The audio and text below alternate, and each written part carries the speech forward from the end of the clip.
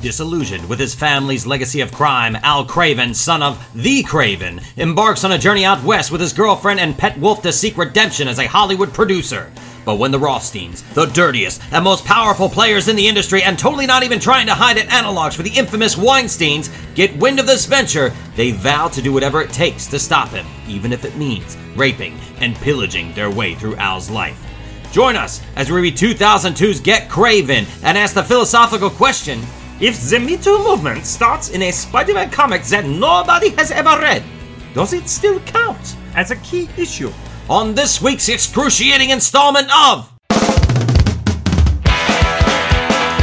Oh God, it burns.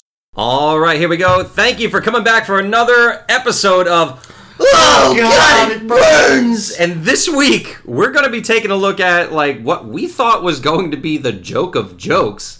Actually is, one of the most important forgotten comics of the last, 20 years.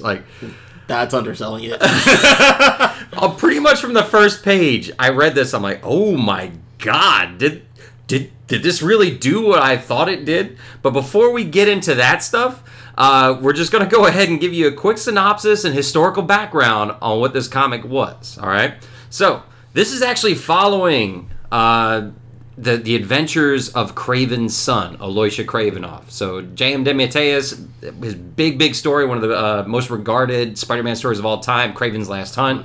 Craven finally caught Spider-Man, buried him alive, then shot himself in the face. So, he's dead. He's wiped off. And then when DeMatteis came back, throughout the Clone Saga, and then when he, once that ended and Peter Parker was reinstated, all of a sudden, this guy named Aloysia Kravinoff starts coming around, and it basically looks like Craven with just a giant beard. No, it's Craven 2.0. At this particular point, it's like, look, we need a Craven, but we're not going to undo that Craven, because that was a great... Well, everyone regards it as a really great storyline, and it pretty much puts the nail on it. I mean, and the Grim Hunter just sucked. I mean, yeah, he shot himself, and the Grim Hunter was no Craven. He's clearly a bad... That was the Clone Saga Craven. Yeah, so... They had, and he had another one too, Vladimir Craven, which was the Grim Hunter too. Was it? There were two Grim Hunters? There were two Grim Hunters, and Vladimir was not that great of a Craven. I mean, Grim Hunter Hunter's just a bad character. Yeah. But when this guy came on, Aloysia, he basically looked like Craven. Spider-Man was going through a lot of hallucinogenic stuff because DeMatteis had him, confronting the... what was it, the Jack-o'-lantern at this time, and also Craven's just full of hallucinogens, which you can't have a Craven story without Peter Parker getting tranked somehow and starting to see some weird stuff. It happens in every Craven story, but yeah, this Craven was a little bit better than previous Craven. That's why he's 2.0, because he's actually a mutant. Yeah, he was born with these powers. He was born with the powers. He did take the same potions as his dad, but it was his dad taking all those potions who passed the genes on, and then an unnamed mutant mother who gave him the ability to communicate and control animals, which we see pretty prevalent in this series that we picked out. But I guess after the whole Craven, he came back and started attacking Spider-Man. He made peace with Spider-Man, and then he kind of needed to find an outlet for him, so...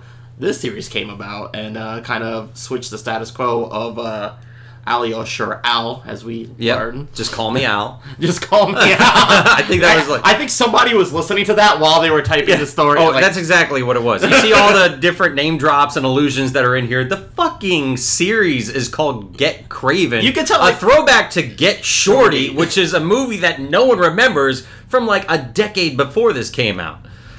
But... yeah. Maybe even dipping a little bit into it, I found out that the Spanish name of this one was Spider-Man, The Monsters of Hollywood. Monsters de Hollywood. There's a reason for that. So this kind of came out, the big glut, when the first Spider-Man movie came out. This was in 2002 it came. And Ron Zimmerman came from Hollywood, same as this guy named Kevin Smith. Have you ever heard of him? Ron Zimmerman has, because he says his name 7 times an issue going into this. But... Ron Zimmerman comes in because Joe Quesada, who was doing Marvel Knights at the time, and now he's the IC, editor-in-chief, he goes ahead and he starts bringing other people in from it, because after Kevin Smith makes it huge with his Daredevil run, he's just like, I get it, the magic sauce is getting people from Hollywood, so this guy who wrote these episodes of Seventh Heaven, maybe Step by Step, I can't remember, he also went on to date Cher, maybe marry her. Isn't that something everyone does in Hollywood? Yeah. Everyone's had a stint. on Step by Step, And everyone has dated Seventh Heaven, and everyone's dated Cher. Like, there's some things that are just inescapable with Hollywood. So they bring in Ron Zimmerman. This may have been one of the first things that he wrote, aside from, like, a Jay Leno Spider-Man team-up that ran in the backup of a bunch of different stuff. And this came out with, like, big. It had Joe Quesada homage covers to a bunch of famous movies. Like, there's the Scarface cover. There's a what is it? I'm thinking Jaws. They've got Home Alone. They do a really good job homaging these covers, and this is supposed to be like build up as this big thing. At least, like, when you look at it on the front, you're like, man, this looks like it's going to be really interesting. Good. They're taking Al Craven, and they're doing something with him that's completely different, and I'm all on board. And then I remember when this first came out, reading the first issue and going, nah, I'm good. I'm a hard pass on this. Yeah. Well, there was a lot about the first issue, like the artwork. John McCrea. Yeah. He of Hitman. Yeah. I could never get behind his artwork, really. No, it's somewhere between, like, trying to be a comic book and trying to be like a cartoon at the same time. Like, body shapes are completely thrown to the wind. Mm-hmm. I mean, it works in this one specifically because the characters that he drew, when the body shapes were, like, awkward and weird. Like, if you told a kid to draw an evil fat man, he nailed it. Which, going back to what we talked about before, those evil fat men, or fat men, they were the Rothsteins, which... Steins? Holy shit! This comic was, like, one of the first things to ever attempt to take down Harvey Weinstein and his brother, like the Weinsteins. And it's not just like a throwaway thing in the first issue. No, it's mentioned. Their name is mentioned almost as much as Kevin Smith's. Yeah. But they appear as much as Kevin Smith. But you can't tell because they're both as fucking fat as Kevin Smith. And in case you're wondering, like, it really does go to the full extent of what we know of Harvey Weinstein and his brother today. Like, it really does flesh all that stuff out to the point where, like, I'm reading this and this story sucks, but the stuff of the Weinsteins or the Rothsteins are just fascinating as all fuck. I also have to point out that they constantly correct when everyone's like, Rothstein, Stein!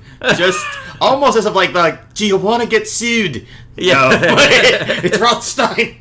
They're going back to the old Young Frankenstein. But yeah, so the whole thing starts out. Craven, he is just finds out that his dad had a connection in Hollywood. Ted something. Ned Tannengarden. Ned Tannenbaum or whatever. No one cares. But he finds out that he has a connection in Hollywood that his father had. So he decides, like, you know what? I'm going to stop, being antagonizing Spider-Man. This is kind of like really Craven's midlife crisis is really what it comes down to. Like, he's sitting in the bar and he's like, I kind of want to do something in my life. Like, this is boring. Every day I wake up and run around and I don't do anything. And, like... So he's just like, all right, you know what? I'm going to do something great. And he has a powwow with Spider-Man. And Spider-Man's like, why don't you go to Hollywood and tell a story as a throwaway joke? And it kind of stuck. And he's like, Hollywood, you say? And then he goes, like, I have a connection. I do have a connection. And it just kind of like ABC's his way to Hollywood. Yeah, he just loads up his car with his hot girlfriend and his Timberwolf. Yeah, like his pet Timberwolf. And he goes out to Hollywood and he just starts throwing his family's fortune behind trying to make a script.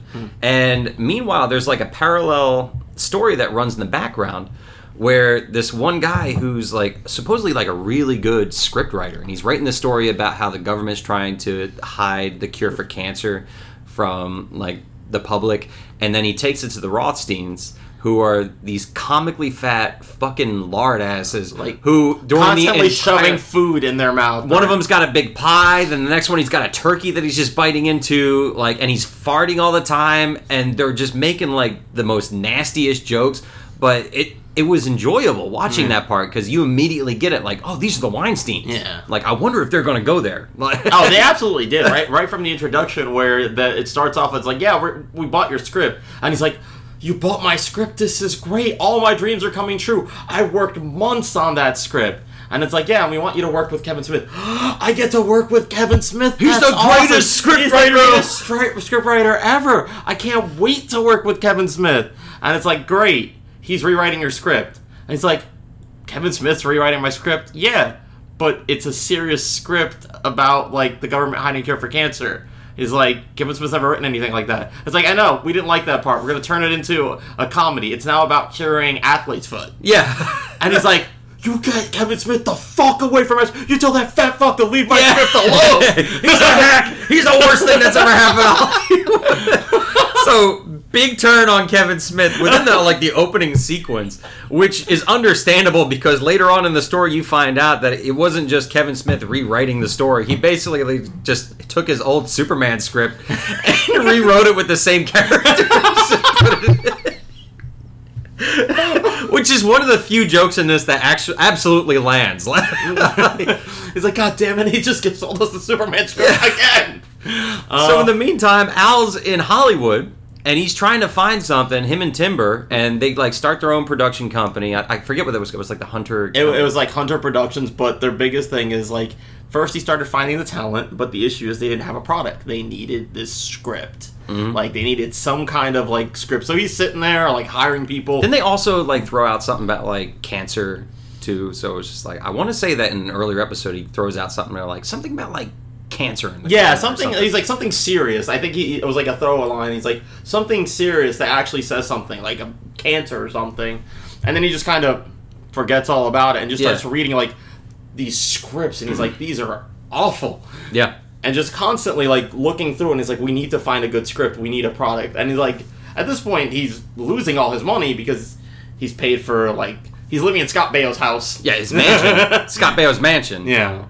I wonder what's happened of that mansion of late. But meanwhile, the whole story goes like the scriptwriter, he had like too much of a conscience, so we ended up buying back his script from the Rothsteins. Only they jacked up the price because it like fetched a higher thing right now. It's like, no, this is my baby, I'm gonna make it. And then he goes home, tells his girlfriend dumps him, and manager kicks him out, and he becomes suicidal. So the entire series is like every time the scriptwriter comes on, it's him going through like different ways of trying to kill himself. It's a really awful and downbeat. And the worst part is that like you kind of see it as both an exaggerated but an exact parallel of what would happen in Hollywood. Yeah. Like he finally got his dream come true, but there was a catch. His finished product wasn't what he wanted. He wanted it back. So what they did is like, we'll sell it to you for we'll take the money back plus $500,000, which is like, I'm coming to you for money. I have none. Yeah. So he sold his house, tries to live with his girlfriend. His girlfriend's like, what, you're not? You sold it back? You took it back? You gave away all of the money that you got for this script? Forget you. I am Clearly, done. you ain't ready for this, Jelly. And then she just walks up. And then the manager is like, oh, you are the greatest. I mean, you are like Picasso with a pen. Like, you were one of the best writers ever. And you were my favorite client. And he's like, wait, word? Well, you said no to money. He's like, you said no to money. I can't have that. Like, that's a bad trend. If you say no to money and I keep you on, and my other guys say no to money, soon nobody has money. So, bye-bye. Mm-hmm. So he's left with nothing except this script. And he's constantly just trying to off himself. While holding the script. He's got the script, and he's just like, I'll kill myself with the script. He's probably just trying to, like, what was the name of the guy who did, what was it? Confederacy of Dunces. One of the greatest novels of all time. I think his name was something Kennedy. I know his last name was Kennedy. But, like, he killed himself, then all of a sudden his mom found it, and it became, like, this huge thing. So it's, like, kind of trying to parallel that, where it's like, he's trying to kill himself, and then hopefully, posthumously, something happens of this. And later on, he ends up jumping off of the roof of one of the studios after Gary Coleman lets him in. Gary Coleman, not Webster. Not Webster. Webster's working at the other gate. Webster's at the other gate. Which is also a sad fact. See how much better that joke is than what it was on the page? I mean, it's so great, but also, like, the real-life contact of, like, they are celebrities, but, like, once their 15 minutes are up, what are they? They're, like... Yeah, they're security guards. They're security guards. So it does have, like, this really sad undertone that runs through it, and it's just, like, you don't want to take anything seriously in this. No, especially because the story sucks. It does. But at the same time, what we know about Hollywood right now, it parallels so well. It's like he incidentally wrote, like, a Hollywood memoir, but didn't realize it. Yeah. Like, if he had just tried to do that instead of write a Spider-Man Craven story, he'd probably been better off. Yeah, for sure. So he tries to off himself by jumping off, lands on the roof of a car, Craven and Timber are just walking by, and they're like, oh man, he just killed himself. And then Timber picks up the script, and she's like, dude, this is actually really good. So they're like, yeah, we should make this. And then they look over and they see this guy. Like, no, wait, before he does that, Craven's like holding the dead guy. They just shucks him away. He's like, well, we got what we needed. And then, like, they're like, oh, we're going to make this. And then they look at him and they're like, oh, my bad. And then Timber's like, are we terrible people? I'm like, yeah we are. And then they go about making that movie. But in the interim, all the stuff that happens with Craven really is pretty much negligible up to this point. But we have like something where like Craven's uncle, Dmitry Smerdyakov, the chameleon, believes that he is Craven, Al's dad. So he's like trying to hunt him down and being like, come on, son, let's go. And he's just like, you're not my dad, you're my uncle. And he's just like, just flipping his nut because he feels like he's being spurned by his only son. So he's like trying to hunt his son, which really does go nowhere. No, it absolutely does. And I think that's actually a callback to when Alicia was first introduced. It was actually through the chameleon that he found out all about his dad. Mm-hmm. So I don't know why they decided to suddenly give the chameleon a mental breakdown and why he decided to just be like... he did have a mental breakdown at the end of DeMatteis's run. That's after Mary Jane beat the hell out of him. Oh, that's right. Yeah, that is. Which, by the way, like all of DeMatteis's like post-Clone Saga stuff, like there's that stretch where it's like the unsung like golden era of Spider-Man. Like you can find so many great stories in that. Like the Legion of Losers was introduced in that same run. You had Al Craven, one of my favorite chameleon stories of all time, where it just shows like how manipulative he was. Then he gets beaten by Mary Jane, pretending to be Peter Parker. That's right. And then you also had like, what was it? Tom DeFalco and Steve Skroce were doing a really good like Doc Ock and Electro story. Todd DeZago was over on Sensational with Mike Moringo doing like good stuff with the Trapster and Hydro Man. And then Howard Mackey and John Romita Jr. were good before they sucked. Actually, you know, like that's some good stuff. So he's pulling from this era that means a lot to me. I'm like, cool. Like that backup story where it's just like Al versus his uncle in the first issue. I really enjoyed that. No. I thought that was probably the best thing of this whole series besides the stuff we're going to get to later for the Golden Colonel. But that stuff right there, I was just like, man, he's really taking this and he's running with it. And then it literally goes nowhere. Yeah, there's a little bit of a callback to it with Ned being like, yeah, I broke him out because he's crazy and he thinks he's Craven. And I sent him on the track of, you know, Al to go ahead and take him out. Yeah, which Ned, the guy that Craven has the connection with, he's the guy that's like controlling the Rothsteins. I almost said the Weinsteins. They're the same thing. At this point. He's the guy who's like kind of making everything miserable just because... I think the whole point is, and that's probably the callback to get Shorty, is that like it turns out that the guy that set everything in motion and be like, yeah, sure, I'll help you get a studio and a place to live, is secretly the one behind all of the misery that's happening to Al and Timber and everything. He's pulling all the strings, and he's trying to be the good guy, but he's also really trying to set them up for failure. So it comes out that this guy Ned, and a point in the story is another one of Craven's illegitimate sons. Mm-hmm. And this one has no powers, no nothing. And he runs around in a helicopter beanie and a belly shirt. And he's like the most powerful guy in Hollywood. Yeah, so he, with all this power and stuff, he decides that like, I'm gonna get back at the guy that got all the looks, all the power and everything, and now wants to move in on my turf making movies. This will not stand. So he sets everything up, including finding henchmen for the Rothsteins to use. Oh my god. We'll get to those. We want to talk about throwaways. These are some of the worst throwaways in like all of anything. Like you can tell that Ron Zimmerman was trying his best to be like crazy Garth Ennis. Yeah. And even to the point where they got John McCrea, who worked with him on Hitman and a couple other things, like over here to kind of like ape his style and everything. But just the sad fact is that Zimmerman is no Ennis. No. When Ennis makes a throwaway character that's gonna make you laugh, it works. Yeah, except for Big Nappy. In the Punisher run, I hated Big Nappy. It mostly works. It mostly works. Like his run on The Boys and then some of the superheroes he introduced and how they went down. Listen, we don't talk about The Boys till we talk about The Boys. That's fair. That, by the way, that's going to be on the best of the worst. We're not endorsing The Boys whatsoever. No. That was one of the Garth Ennis comics that made me reevaluate what I liked about Inez. It started off well, but it quickly nosedived. Although, I will have to give a quick plug out. The show fixes pretty much So I all the haven't seen comics. it. But I remember reading an interview where they said that like they don't want to do shocking for the sake of shocking, which is basically the whole point of the series. Yeah. So they like didn't want to do anything that didn't completely fit with the character No, motivations. there's definitely a storyline there that they're building towards, which is great because that's what was missing from The Boys was the underlying storyline. It seemed really good, and thought you saw where the plot points were going. Yeah. And they're like, nope, shock value, and that's it. And they just kept throwing you. And eventually, you're just like, all right, I'm desensitized to everything you've given me now. It doesn't matter. Yeah, this is absolutely terrible. But then getting back to the henchmen, keeping that in mind, like The Boys is a frame of reference.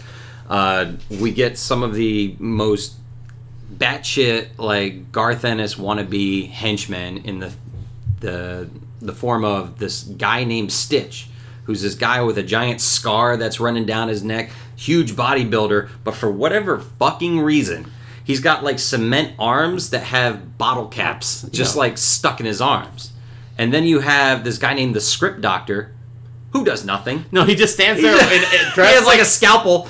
He's like every like time you've seen like a throwaway villain in like those 80s bins, like the evil doctor, he just shows up with holding a scalpel and wearing a doctor. Like you never see his face or anything, and he's just like, the Script Doctor. Oh no. He had like one of those masks that like it was basically like a Like the big surgeon hood mask, yeah. that came straight. Oh, it wasn't even a surgeon mask. It looked kind of like almost like a foot soldier with the long like almost shawl that came down from it. It was terrible. But by far one of the most interesting henchmen, which also doesn't go anywhere, is what, Bruno? The gerbil. The gerbil. What pray tell? Like, see, I get Stitch. I get Stitch. See, Stitch, there's a lot of plastic surgery that goes on. I don't know anyone who put fucking bottle caps in their But, fists. Script Doctor, there's a lot of scripts being taken apart, but what's the gerbil, Bruno? For that one, I think we're probably going to have to go ahead and talk to our friend Richard Gere. And you can look up that particular urban legend of your own accord. No, I will say.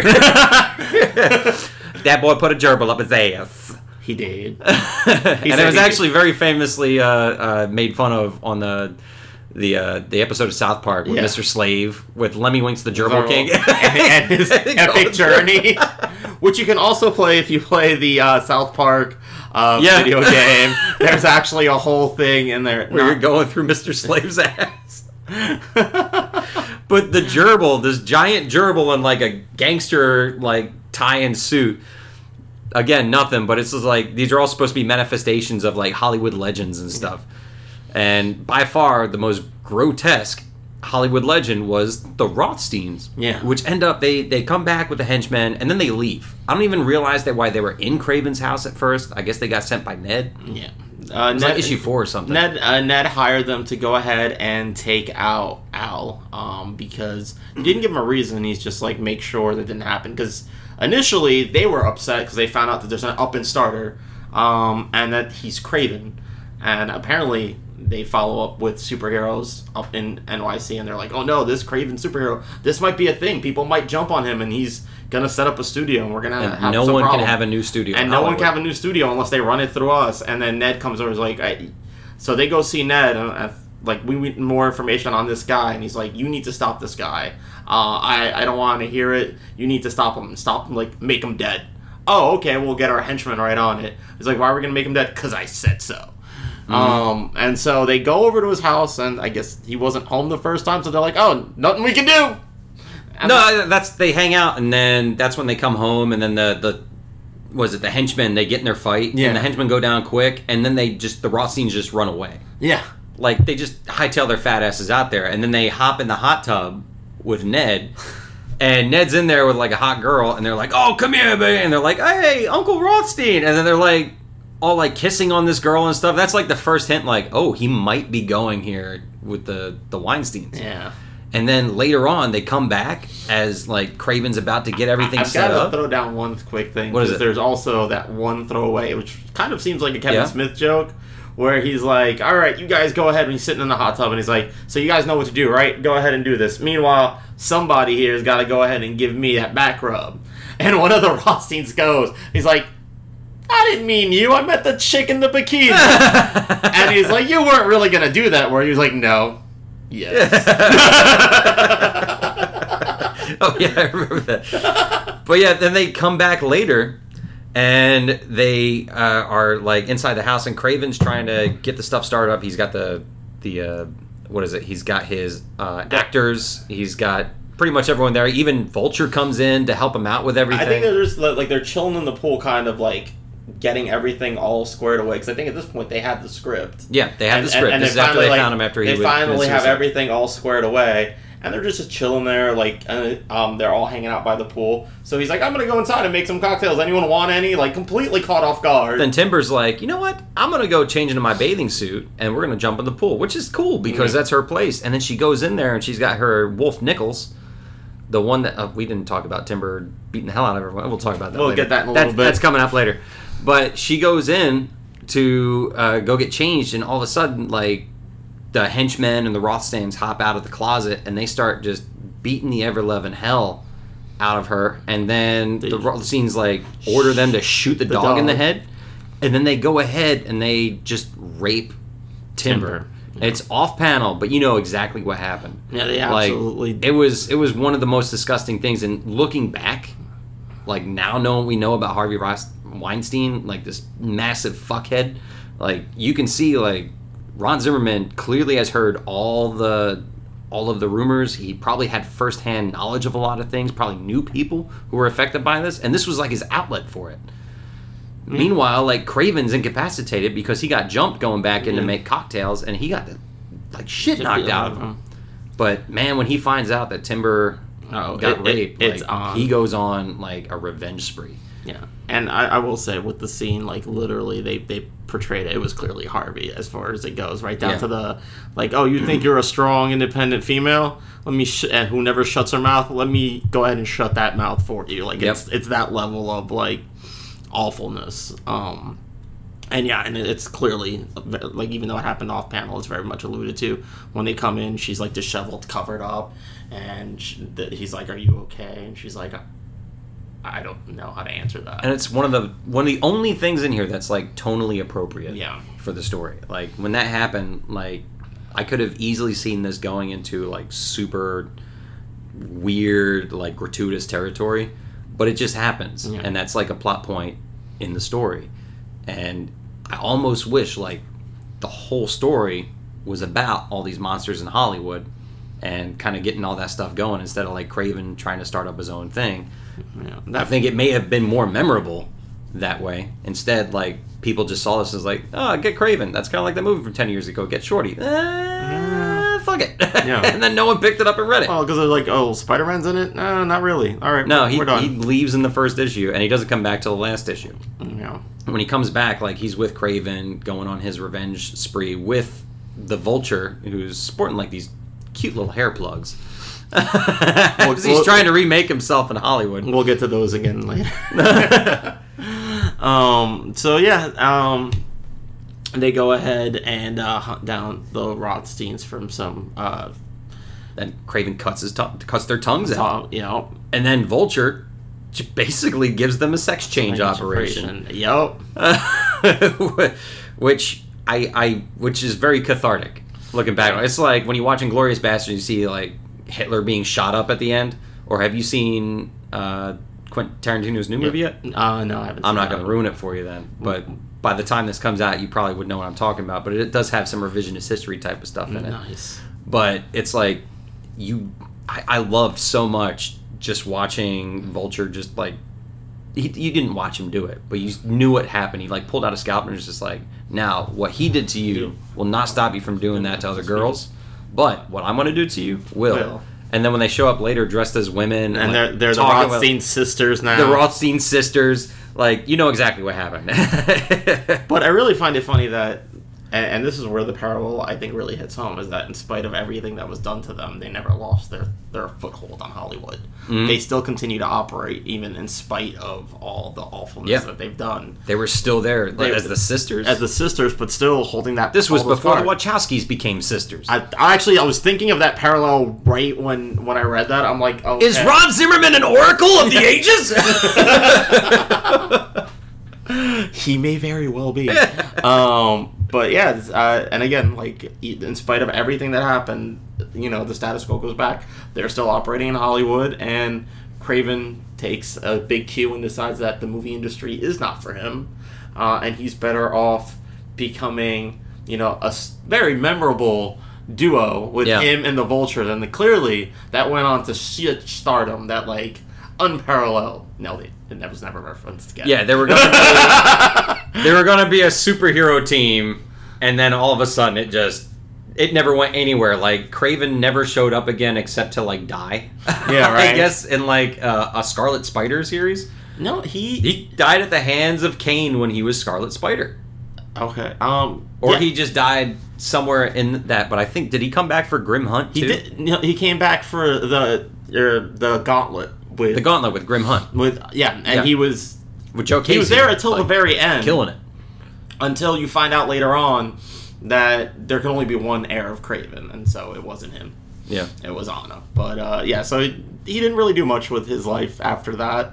And the Vulture, any character development that was created in the series was immediately washed away upon his next appearance. Because apparently, not only did the public not read this, no one else bothered to read this at Marvel, and they were like, you know what, that's out of continuity and stuff. Even though there is a pretty decent nod to continuity in this, when in the last issue, when Spider-Man comes back, and he's just like, well, thank you so much for coming down and helping me out, Spider-Man. I was like, oh, it's okay, I was actually in town anyway. I was dealing with this Lobster Man and 2 Dr. Octopuses, which is actually a storyline, like one of my favorite storylines from J. Michael Straczynski's run. I think it was like Amazing Spider-Man, like 41 or something like that. Like, it was a 3-issue arc, and I think that also reintroduced Mary Jane to the fold too.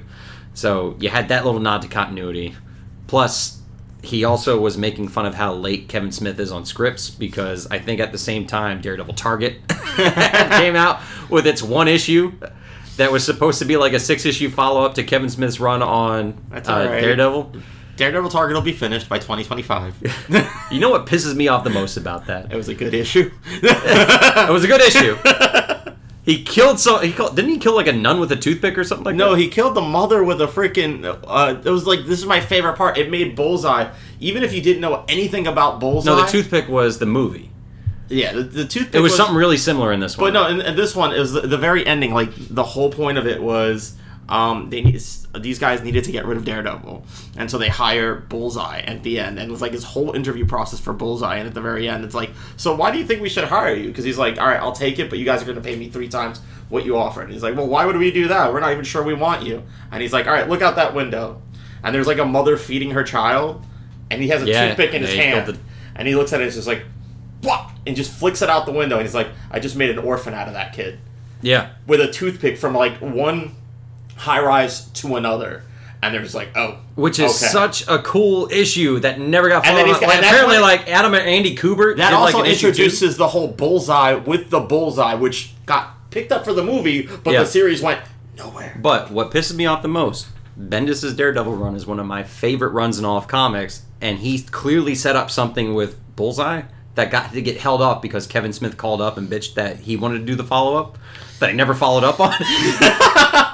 So then that Bullseye thing let it out, actually man. like, let it out. Oh god, it burns. And then, ooh, and then Bendis just had like Matt Murdock like carve the Bullseye straight into his face with a stone. Like, that was really cool, but the Bullseye story went nowhere. Yeah, I was so mad at it. But getting back to this, also going back to Kevin Smith. At the same time, that fat fuck. At the same time, that fat motherfucker, that fat motherfucker. He was supposed to take over Amazing Spider-Man with Terry Dodson, following a series that he was doing with Terry Dodson called Spider-Man Black Cat: The Evil That Men Do, but that never finished for like years. It did include a rape scene, though. It did include a rape scene. So he learned something from Get Craven. Which is like, he was just like, you know what? Yo, fuck you, Ron. I think I can do one better. I can make this more poignant. I'll show you who's a fat hack. And they also got pot shots in at Robert Downey Jr. too. So that's the story of Get Craven. And that's also the story of how messed up Hollywood is. Which, if the entire story was how messed up Hollywood was without all the jokey stuff, if he actually tried to be like a little serious with it, like, I think this could have landed as something. But things being things as they are, Ron Zimmerman's Ron Zimmerman. Yeah. It was never going anywhere. Yeah, I think honestly his biggest thing was framing the whole Craven thing and not using that as just a backdrop to the quote-unquote Monsters of Hollywood. Calling it Get Craven, ha ha ha, Get Shorty. But Monsters of Hollywood, right off the bat, I think that would have been a much better... And then top it all off, like, having the whole series focus on what's going on in Hollywood versus, you know, this like whole Namor framing. showing up and having a shark scare him off. Yeah. You know, but with that being said, we're going to go ahead and get to our awards for this one. So every single episode, we try and give away a couple awards. This series does suck. We have a couple of awards that do reflect that, but we do have one that we hold on to, the prestigious Golden Kernel, which is that nice little nugget in the turd that you look at and you say, at least that's a little bright spot in my life. Yeah. So let's go ahead and see some things. First thing, dishonorable demise. All right, for the dishonorable demise, I have to go ahead and give it to Vulture's hair plugs. In one scene, he has his hair covered up, and he's just like... He's got a do-rag. Yeah. He's like, what's up with the do-rag? do-rag? He's like, nothing, be cool, dude. I've always worn this. This is my style. It's like, be cool. It's like, nah, stop, Vulture. Come on, Adrian, show it off. So he takes it off, and he's got these awful looking like hair plugs coming in. He's like, think the ladies will like it? And it's never mentioned again. He's bald as a cue ball every appearance afterwards. Yeah, but it actually does kind of get him a girl during that scene, though, at the pool, because he's like talking, he's like, oh, I like the hair plugs. It makes you look good. And she starts talking about how she likes guys with low self-esteem and everything. And then he's just like, all right, I got a babe. Because in Hollywood, it's not about what you look like or who you are, but who you know. Yeah. Which, by the way, did we even talk about how Vulture shows up in this? No, he just kind of pops in. He just shows up. That's it. He shows up at the office. It's literally the equivalent of like a sitcom cameo where the dude just opens the door and it's like, it's crazy Uncle Joey. Like, what are you doing here? You're not even on the right show. Adrian. I'm walking here. He's just like, I'm gonna help you get your movie stars, and he's just like him doing like really bad cliches. And he like literally invites himself in. There was no like, I called for backup. It's just like, hey, how's it going? I hear you're starting up a studio. I need a job. See, I thought it was gonna be like a one and done joke, because at the end of that scene where he pops in, they say, "Get out," because there was that like 2-page really bad joke. Not bad as in like, oh, that's so bad, he shouldn't have done that. It was like, this was structured so piss poorly. Where like Craven or Al has a secretary who's got crutches.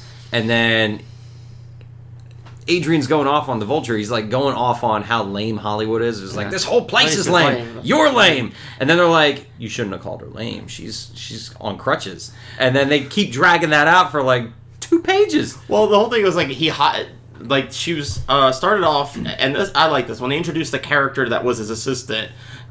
She interviewed and she's like, well, you're not going to give me the job anyway. He's like, why? Well, because I'm not a size this and that. I'm working on getting in shape, but you know, it's Hollywood. No one ever hires the quote unquote uggos.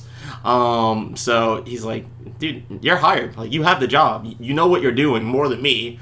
Like, I don't care what you look like, you'll be fine. But here, while you're at it, I'll show you some, like, tips and help you if you really feel that bad about yourself to get you in shape. And it's like, all right, that's cool. And she's been working not even a day, and the office gets attacked. And she's all... that's how she got And she's all injured and, like, with a crutch. So, like, here comes the Vulture with this huge tirade talking, like, nonsense, like, Hollywood, like, 1950s lingo, like, we're gonna set the whole thing on fire, Jack. It's like, on Hollywood, because Hollywood is lame. Everything here is lame. You're lame. You're lame. And he, like, points to her. And she's like, I'm lame? And they're like, dude. He's like, she gets up and shows the crutches, and Vulture's got, like, wah-wah face. Yeah, which, by the way, does anyone call someone crippled lame ever? That's, like, another thing that's kind of fallen the wayside. Yeah. It's like looking at someone who can't speak and calling them dumb. Yeah. It's just like, it means something else now. Like, the culture has evolved. Yeah, but I think it was like at that point it was the equivalent of using the R word. Yeah. And they're like, dude, you shouldn't have done that. You called her lame. And everyone's like shunning the Vulture. So he's just like, I'm sorry. I didn't mean to. It's like, I'm sure you're a great person. And like he's trying to like backpedal so hard for like these 2 pages. And then at the end, because it's the Vulture and the way they're picking the character, he's just like, up until that moment where I said she was lame, I totally think she was into me, dude. Which leads into our next award. We got 2 awards going to the Vulture. All right. This one is Should Have Swiped Left, which goes to romances that never were or never should have been or were and just fucking sucked. This one was the Vulture Mac Daddy just trying to get with every woman he saw, specifically this little lame secretary person, and then the blonde at the pool who likes guys with low self-esteem. And then later at the end when he's like flying above, he's just like, oh, look at those chicks down there. Yeah, basically the Vulture was thirsty this entire series. That's probably why he went after Aunt May so much. In all he's fairness, just mad that Doc Ock got his first. I was gonna say, in all fairness, do you know how many like villains went for Aunt May? Like she married Dr. Octopus, right? Which, by the way, tie back into that JMS story I talked about, because their romance is actually brought up in that story, if you want to go ahead and take a look at it. But I do gotta point out, though, if you look at Aunt May in the comics versus Aunt May that's portrayed in Far From Home, you can see why all the people would be hitting. I would. And you know what? There's a far There's enough difference. Marissa Tomei spank material in this world that I can make that happen. All right. I think our next award has to go to our Fizzle Reel. And we touched on them, which was the Henchman, the basically Hollywood Stitches. urban legends. You have Stitches, the need for Hollywood for plastic surgery and constant fixing. The script doctor, the mysterious supernatural doctor that can come and make any script a winner. And Gerbil, Richard Gere's best friend. Make anyone's ass its home. He is the father of Lemmy Winks. Lemmy Winks. Lemmy Winks, the Gerbil King. And now, we're going up to a new one that we've got right here. It's called Negasonic Teenage Name Drop. And just like we kind of name dropped right in the middle of there, we had a bunch of name drops in here. Kevin Smith, we already talked about to death. Kevin Smith gets brought up like 5 times an issue. He's like a big sticking point where I don't know if Ron Zimmerman knew him, because it seems like Kevin Smith was friendly with a lot of people. Yeah. And if he was in with Joe Quesada, I'm sure he was in with Zimmerman, because they all hung out. And you know Kevin Smith doesn't believe in bad press, so you could constantly make him the villain. You could make him the Stay Puft Marshmallow Man. He'd be like, that's freaking awesome. That's me. Yeah, he had a special called Too Fat to Fly. Yeah. Like, he knows it. But another one that kept getting name dropped was Robert Downey Jr. And I think at this time it was like not too far after he got fired from Ally McBeal for all the drugs and stuff, and he'd been in and out of rehab. So there were a bunch of Robert Downey Jr. like, you don't trust him in Hollywood type of jokes, which is irony of all ironies, because guess who becomes the most bankable actor in all of Hollywood when he signed, like Jon Favreau basically like pleads the higher ups to have him become Tony Stark. So it's just like... It's really funny because now Tony Stark is Robert Downey Jr. And every comic book you've read since then, they've dropped off a lot of the things that made Tony Stark and adopted a lot of the snarky. Well, you want to know what was really funny? He really became, to me, the Robert Downey Jr. character when Matt Fraction was writing him with Salvador LaRocca, which debuted before the movie even came out. And that was actually based off of visually Burt Reynolds. But it had like that Robert Downey Jr. sense of humor, so it's almost like Matt Fraction and RDJ were like vibing on the same tunes and stuff. Which, side note, I like it though. I like having my side notes. And then we come to our last one, the Golden Colonel. And this one was the most unexpected thing. And this is what makes this probably one of the most consequential comics that I have ever read, because of what it attempted to do so far before like anything ever. I think the only thing that did this before this was like the Jay Moore short-lived television series called Action. They did something with the Weinsteins, and that got canceled even though it had good ratings. I wonder why. Yeah. And hey, this got knocked down from 7 issues to 6. I wonder why. But you had the whole Weinstein thing going on, and it was like so like spot on with everything that we know about these guys too. And also it had like this big push for like feminism too. I was just about to say that. I think the second part of this award is, and honestly, reading back on this comic book, if it came out now, surprisingly, I think it would actually do really well in sales, just because of the fact that it tackles on the problems of Hollywood, and it's a very, like, especially for its time period, a very pro-feminist like section in there, and the whole story revolves around Timber, who initially is introduced as Craven's girlfriend. Craven's Al's girlfriend. Or Al's, like, Girl Friday. Yeah. And, you know, she's basically treated like arm candy. She's a actress that works at the bar with no name, like a village bar, and she's an aspiring actress. So he starts dating her and goes to Hollywood, opens up a studio and says, of course we're going to find a part for you, honey. But she's like, no, I'll do my own thing. So she goes actually while she's there and starts auditioning. And she's sitting in an audition for this new sitcom, which is a riff on, and this is a name drop, that 70s show, because it was basically... It was like that 80s show or something. It was something like that. Or that 60s show. It was that 60s show. Because they were talking about, like, we've done the 70s, we've done the 80s, we're going back to 60s. Which actually did happen. They did the 70s show, and then they tried to do the 80s, and it failed.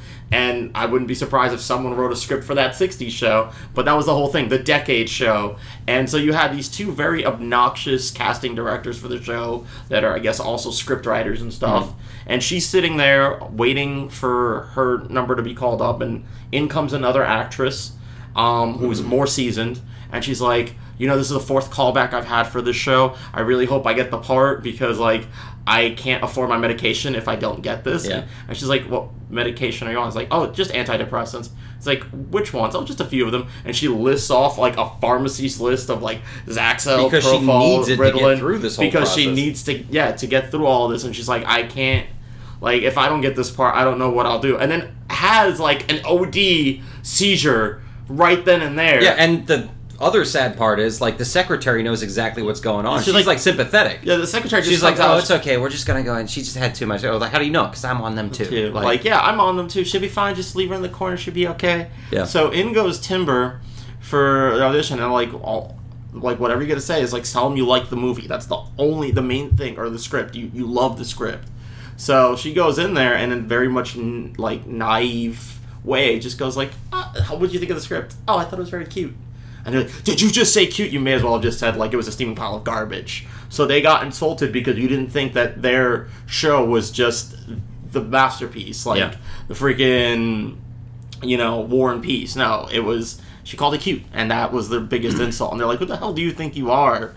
Like, you 2-bit girl, like, you think that you know more than us who've been working in this industry for forever? And it's like, you should guys get the fuck out of here. Like, they're basically just demeaning the shit out of her. And she just has it. And just, she gets up and just beats the ever-loving crap out of them. And then calls over her wolf and be like, if you really want to start with me, he'll tear you apart. He's like, and like, I'm going to tell you how this is going to go. I don't want to be in your stupid sitcom anyway. It's crap. It's literally the same formula of kids hanging out, just in a different time period. You're going to give it to that girl out there who's been here 4 different times. And like, well, we don't know if we can give it to her. The studios might not want her. You're going to give it to her. And she like sicks the dogs on them. They're like, all right, we're going to give it to her. We promise. You got a Timberwolf named Nichols? Yeah. And she's just Game like, over. And she's like, listen, I know at some point you're going to wake up from this beating and you're going to go ahead and say, I want to get them back. And he's like, well, no, we would never do that. We would never do that. She's like, no. I know you're going to wake up from this beating and you're going to do this. And maybe not now, but at some point you're going to have the bright idea that you're going to get back at me. And I just want you to know when you're doing it, I'm ready for you. So anytime, we'll do this and I'll just spank you all over again. And she just basically walks out and she's like, screw this actress crap. I'm going to be a producer. Yeah. And actually that actress that she got hired, she was at the pool party too. Yeah. Because then they were talking, it was like, so how's the thing? I was like, oh, the pilot wasn't being picked up. And it was like, well, it was a good amount of money, right? I was like, yeah, I think I'm going to go home. Like the whole thing just kind of got to her and she had like a come to Jesus moment where she's like, I'm going to get like a job away from all this stress, which is like really good resolution to this. Yeah. And so, I mean, I really liked it because it definitely tackled on the struggles of the actresses and the acting process as awful, like the worst case scenario that it can be. But it turned it around on its head, and it gave her a moment where she wasn't just Al's girlfriend, but like you could see, because like they've been hinting at the whole point, like that she's been keeping Al on prop. Like she'll be like, did you remember to do this today? Did you remember to do that? Did you find this person? So she's been low key like keeping him in line, but like now you actually see where she gets her strength from, like that she is in and of herself, regardless of whether she was dating him or not, her own strong woman, which honestly, because they did that scene, it hurt so much more when they did the rape, because it was like they definitely took that away from her because she was far more victim during the she came back at the end and she beat the hell out of the Rothstein sisters with like a club with spikes in it. Yeah. But she did find her like power again afterwards. I was really happy with that. I love Timber's whole like Hollywood journey. That's honestly one of the best parts of this particular series was just how much they gave to her as a character, even though she's not like a superhero, but like they made it so she was a strong female character, independent of the usual tropes. Because I mean, in comic books, when a character gets raped and stuff, that's it. Like they're a fuel. They become like girl in fridge for the superhero, and then they're never spoken about again. No follow up, no resolution other than like, "Are you okay? I will get them for you." She's like, "Nah." And it's just crazy to me that this was done in such a bad story. It was like so, but. With that being said, would you recommend this story?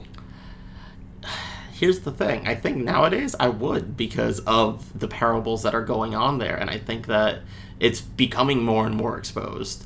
If you told me at the time, I'd be like, no, it's a Spider-Man story that doesn't feature Spider-Man. It barely features Kraven. It's got a bunch of fat farty guys. It's a bunch of fat farty guys in there, and there's not a single like character that's in it, and none of the characters actually fit with their things. Like I did want to point this out, but in a kind of a crisis in continuity thing, Spider-Man was okay with how they took out like what they did to Ned. They killed the mastermind behind this. Yeah. Well, actually, no. Spider-Man wasn't there though. But Spider-Man knew. Spider-Man was fighting like Spider-Man said, Connie Hunt. We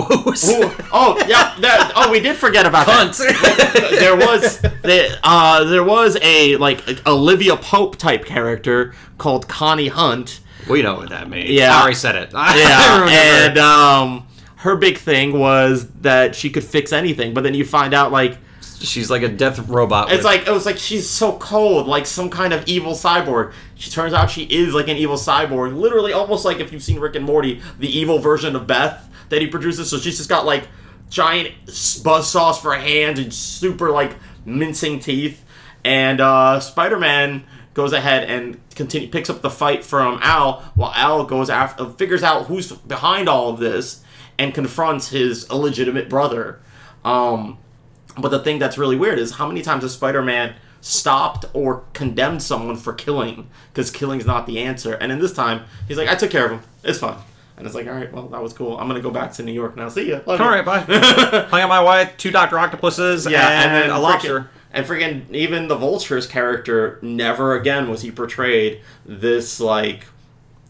Altruistic, yeah. I mean, he's always been portrayed as an odd duck, even in, like, other series where they give him screen time, and he's just like, dude, why are you talking like that? Like, do you not know what time period you live in? Like, these rascally kids? Because he's just perpetual old man stereotype. But the fact that he was so altruistic and, like, actually a good guy, in spite of being rough around the edges, was an odd character for him. So I 100% recommend this as well. Like, don't read it for the story, though.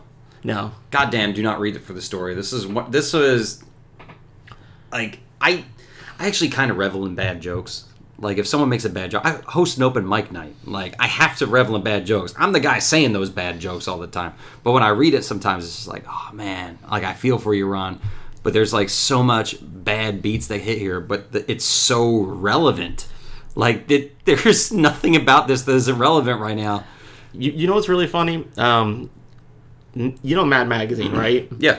How like they recently announced that they're no longer printing new material. They're just like basically vintage Mad Magazine. If they went and printed this story and just put Mad Magazine, get Kraven, I guarantee you it would be this a pretty would fit with the Mad Magazine art style and everything. It would be a perfect thing down to the art style and the storyline. It would be straight perfect. What was the Marvel version of it? Was it Crazy? Yeah, I think it was. It something like that. There was a Marvel version of like Cracked and Mad that just sucked. I think it was Crazy. Maybe it was Crazy. I don't know. And it didn't do so well. It was terrible. Yeah, but that was terrible. All I could think about is like this almost seems like a Mad Magazine parody, and it should have been. If they did that, then it would have worked. I feel like, but as far as what they were pitching it as far as like putting the art to the covers that they were doing.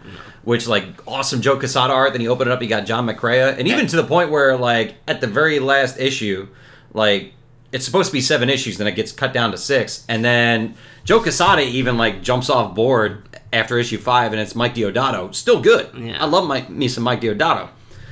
But Before I leave, I do want to just mention... You have to acknowledge it. Go. I don't know how we didn't have an award for this one, but Nichols the Timberwolf spoke on the very, very last page, and I'm not going to give you a specific because I don't have it right here in front of me, but it's basically like, isn't it weird that this was pitched as a 7-issue series? And isn't it also fun that I waited all this time to talk? And that's the last thing you see from it before the end, right there. I'm going to create a thing, I think Astonishing Animals, because I feel like we have quite a few of them happening. That Astonishing Animals. Yeah, we got it. Nichols! You just got Astonishing Animals. Our first one. Yippee!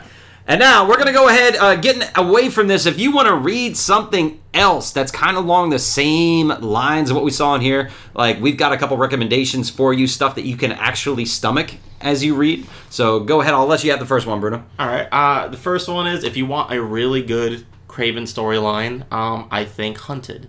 It just came out actually this year, and it is basically Kraven, the original Kraven, not Kraven 2.0, has come back from the dead after the story of Gauntlet, which is also a pretty good follow-up series if you want to read it, and it actually does feature Al.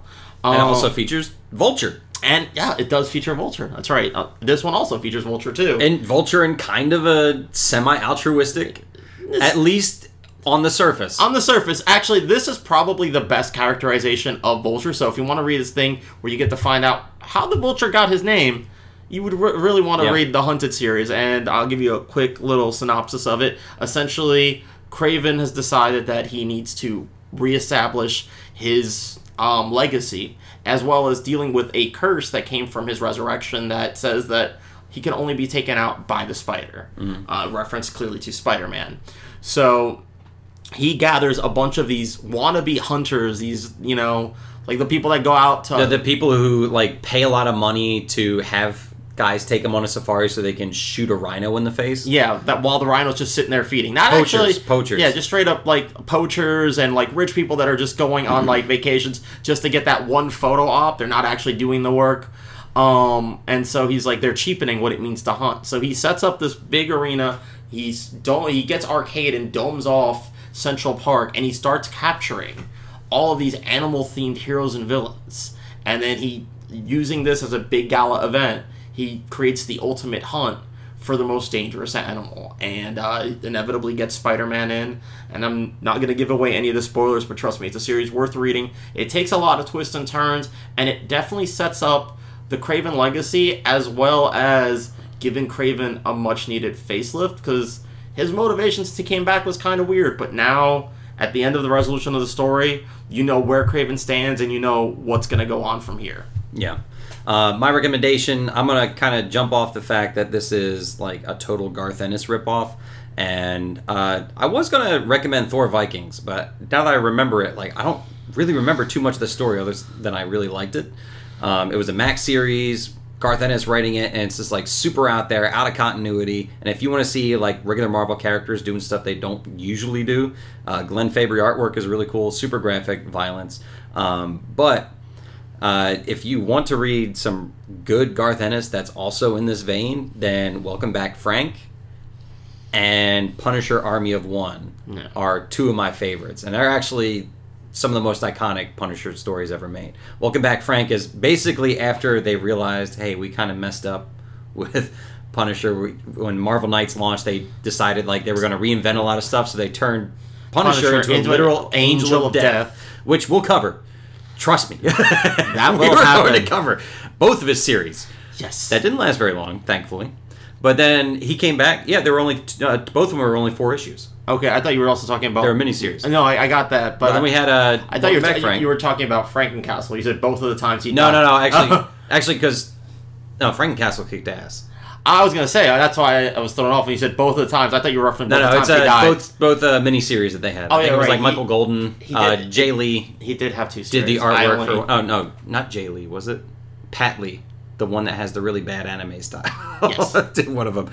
But then they came back, and Garth Ennis kind of got pulled over after Hitman, and Preacher was going really strong at this time. They said, "I want you to write Punisher," and this was the start of the most iconic run of Punisher stories. Like, he had his like cartoony version in the Marvel Knights, which basically kind of sat outside of continuity, where he ran into the characters the Punisher, there was Joe and the Mouse, like he ran into like Manucci and stuff like that, and then he established himself as like this big badass, and even like fought a polar bear. Yes, he did. He did. One of them. He did wrestle a polar bear. Yeah, but the one that always sticks out to me was the very first Punisher story I ever read was Punisher Army of One, which is the follow-up to that one, where the Russian who had got his head taken off at the end of it, like, comes back, and he's wearing a big flower dress, and he's got these giant boobs, because he's just like, yeah, they took me, they made me better, and I wanted them bigger. So, it's got, like, everything you would think should be in a Garth Ennis comic. It's like right there. You know what's you've just established the tone. No one's ever going to be able to read anything that the Russian said and not think of that voice. He says so many other things too, like that I can't even remember. But I every time he opens his mouth, I crack the hell up, because like Garth Ennis, first of all, he's like a master of dialogue. Even in the cartoony stuff, like it's pitch perfect. Like, it's amazing in the stuff he does for it. So go check out Punisher, Welcome Back Frank, and Punisher Army of One. We've also got The Hunted. I mentioned it before. Also, please check out DeMatteis' stuff where Al was starting off with the Chameleon. Actually, it's a really good starting point before you go read this, if you want to seriously read this. So with that being said, we've got everything done. Everything's covered. We're about to sign off here, but I'm going to ask you, Bruno. I know we kind of discussed this a little bit. I'm kind of like riding high on this Ron Zimmerman as an oracle energy, and I would like to continue like a whole slate of. He doesn't have a lot of stuff. Yeah. You want to just knock out like all of Ron Zimmerman's stuff? I think that would be a great idea. Next time we come back, we're going to be coming back with again another, I believe, first. For a mainstream Marvel comic, they took the Rawhide Kid, which was a popular Western series before Marvel got into like superheroes and stuff, and they made him gay, which was one of the first mainstream gay comic characters to have his own title. Not just gay, super gay. Super gay. If gayness was a superpower, he would have. Now, he had two series. We're only going to cover the first one for this next one. It was a Max series. Yeah. So kind of get your mind in that one. Because the Max series is all about going into the gutter. Yeah. And then we're going to go ahead and just knock out the rest of the Zimmerman oeuvre. And we'll actually cap that one off with Zimmerman's follow-up to Rawhide Kid, The Fabulously Magnificent Seven.